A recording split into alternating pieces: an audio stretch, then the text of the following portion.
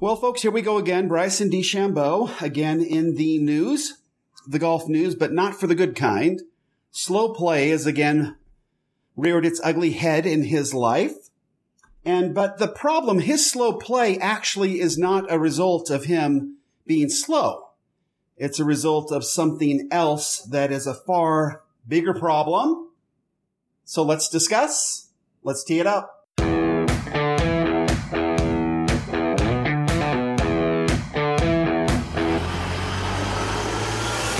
Welcome to Data Access Golf, your home for rapid golf improvement. And now, from the thin air of the Rocky Mountains, next on the number one tee, your host, Aaron Stewart. Hey everyone, Aaron Stewart, Data Access Golf, the podcast. Thanks for joining me here today. As I mentioned before we got started here, Bryson DeChambeau is back in the news, and everybody has an opinion on this thing. Again, slow play has been brought up as a video came out of Bryson DeChambeau spending over 2 minutes to line up a putt, of which he didn't sniff the hole, he actually missed. So all the time that it took for him, had he made it, probably people would have been a little bit quieter about it, but he missed it.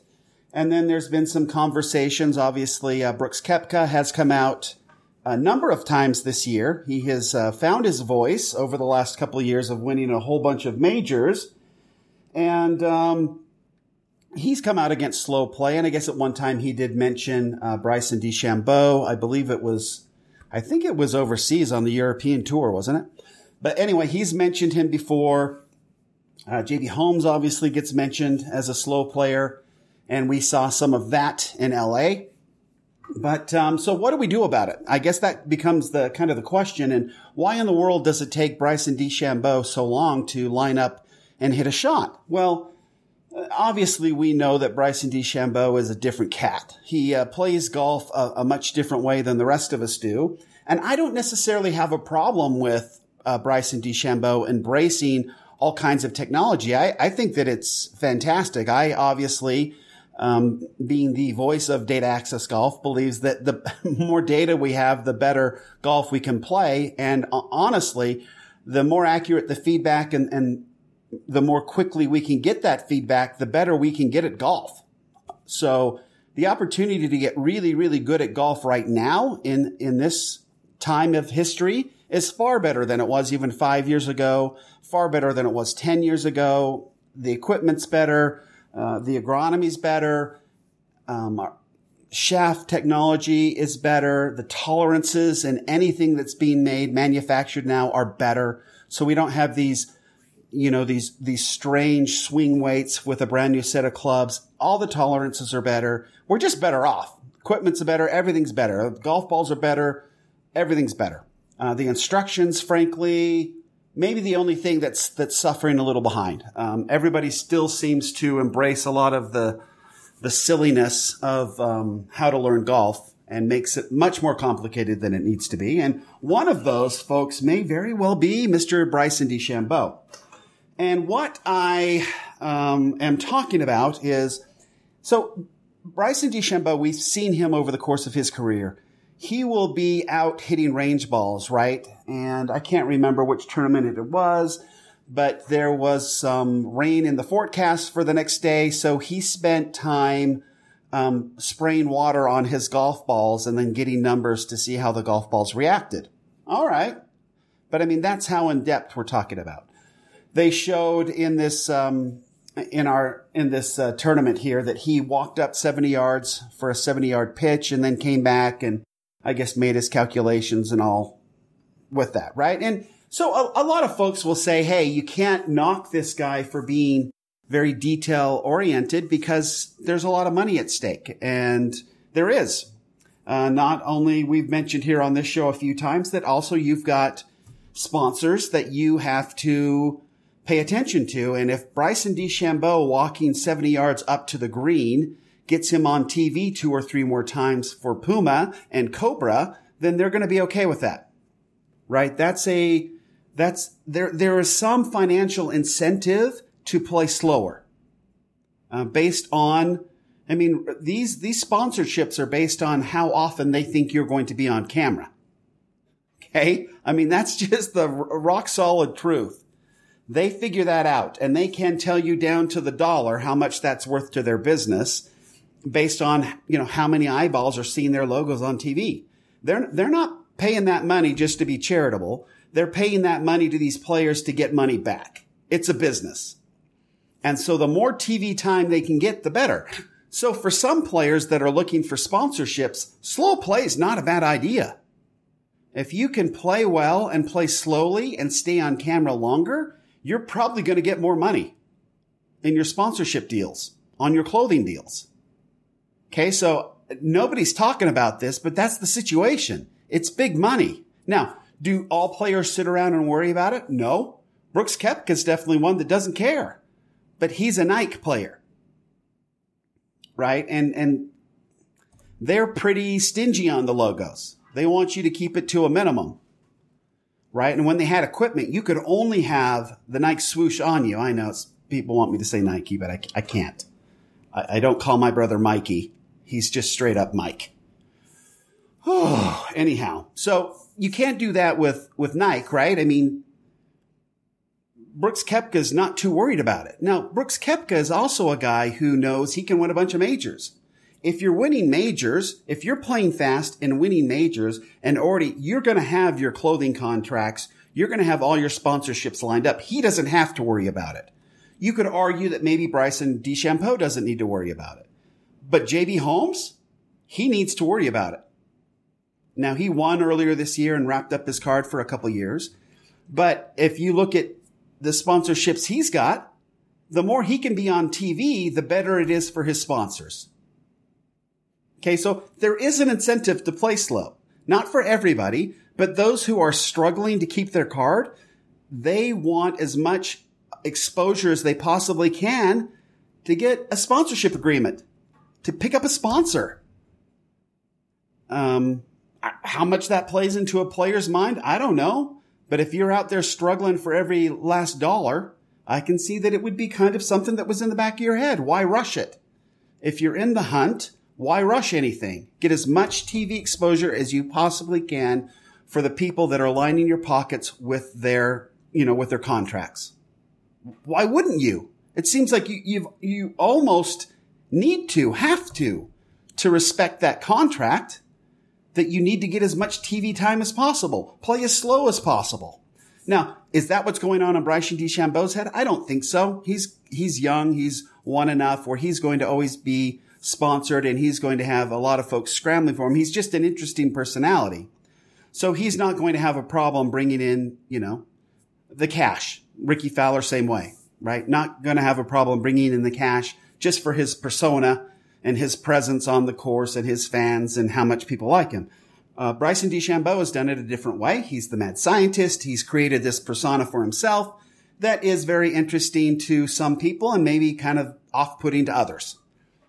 But that's not a bad thing as far as sponsorships go. So I don't think that Bryson DeChambeau is worrying about that. Bryson DeChambeau is worrying about taking up time. He obviously is. I mean, his Instagram post where he came out and apologized and said that he would try harder and work harder and play faster is great. I mean, that's awesome. Good for him. I think that probably put an end to a lot of the discussion that's going on, and the vitriol and stuff's kind of quieted down. Other than they're saying that it's still an issue, and that the PGA Tour said that they're looking at it, and the powers that be at golf are looking at it, and what they can come up with and do, I don't know. Right? You've got Rory McIlroy saying just penalize people. Anybody who's a fast player is going to say just penalize them. They don't care.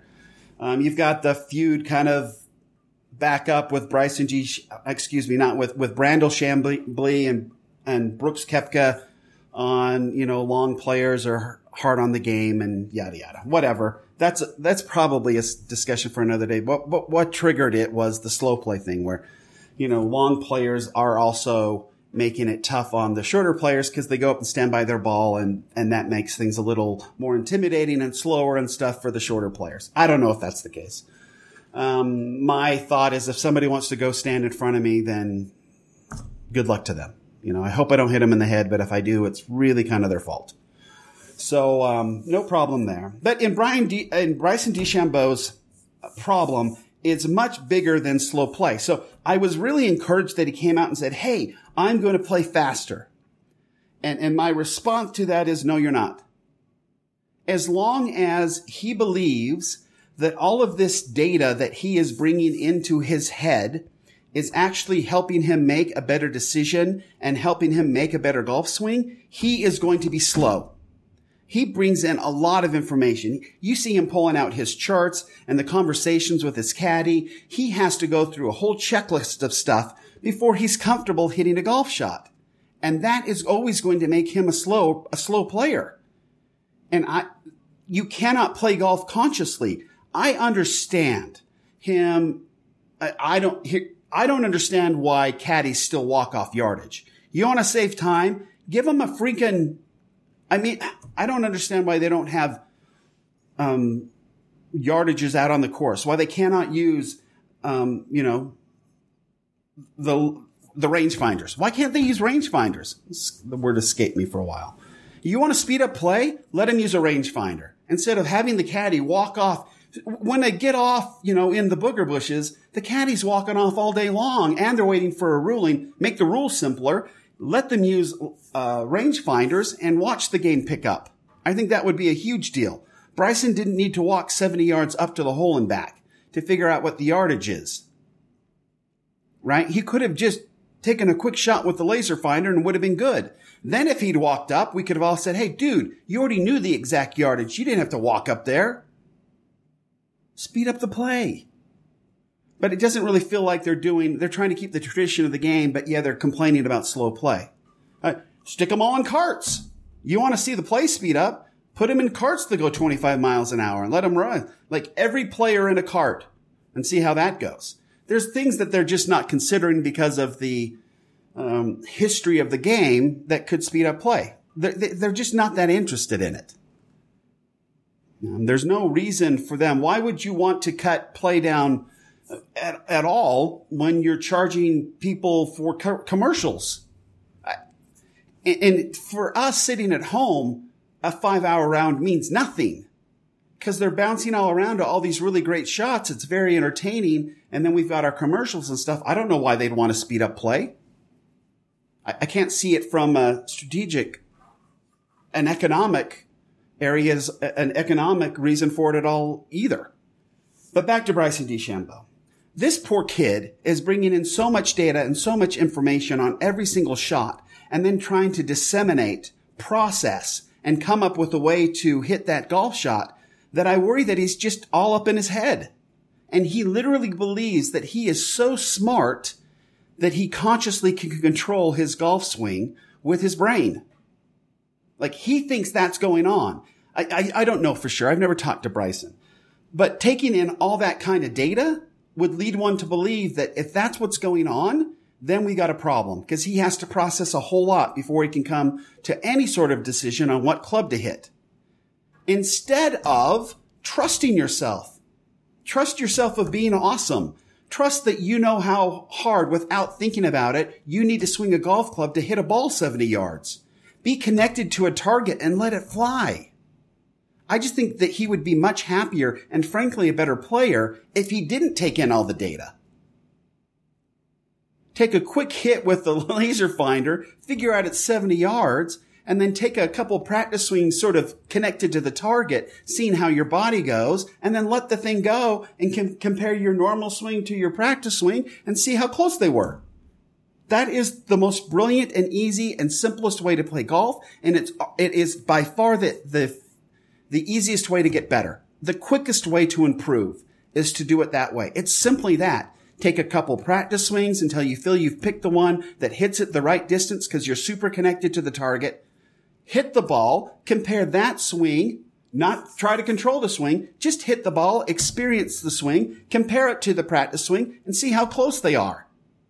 Then you'll be able to tell my practice swing wasn't, I didn't have enough oomph in the practice swing, velocity in the practice swing to get the ball all the way there. Because those swings were exactly the same and the ball's, 20 yards short or 10 yards short or whatever.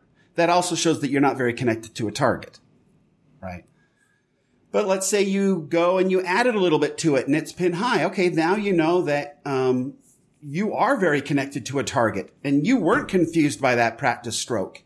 Your conscious mind did the practice stroke, but you let your body just react to a target. And so it put a little more juice on it and got all the way pin high to the hole. That's the way golf should be played. And then you can say, you know what? Wow, I was super connected to the target. My practice swing probably was too much up in my head because it wasn't the right velocity to get the ball to where I fortunately got it. Because I let myself react to a target and let it happen. And that's how brilliant my body is. So yeah, I worry Bryson DeChambeau's problem isn't slow play. The problem is he's taking in all this data, trying to process it, and then trying to control his golf swing and his golf game with his arguably brilliant mind, but playing consciously and trying to make your body do things with all this data is not a good way to play golf. It's a way to play very frustratingly slow golf. Brooks Koepka seems to have it figured out. He steps up and he hits it at the target. He didn't have the best of weeks last week. Maybe he was super frustrated with slow play. I don't know. But Brooks Koepka is one to step up and play it. I would say this. To play better golf, it's better to be faster than it is to be slower. Because if you're slower and you're standing over the ball, for example, if you're standing over the ball and running through a checklist to make sure that your feet are aligned properly and your hips and your shoulders and everything else are aligned properly, there's a very good chance that eventually you're going to go up into your head and you're going to try to control your golf swing. Whereas if you step behind the ball, you take a look down the fairway, you find your target, you connect to it, you step up thinking about your target and pick up some kind of a mark or something before the ball, so you have something to line up to. But if you line up to staying connected to the target and then you just let it go, you will play better golf than if you sit and go through checklists every single time. And I know that there's a lot of people that feel like they need to make sure that their grip's exactly right and their hips and their knees and everything else is exactly right. But it's very hard to get everything exactly right, despite what Michael Breed says. Everything changes every single day. But if you get into a very natural, comfortable position and you're connected to the target and you trust in yourself, you will play better golf. Bryson DeChambeau would play better golf if he just did super tough physics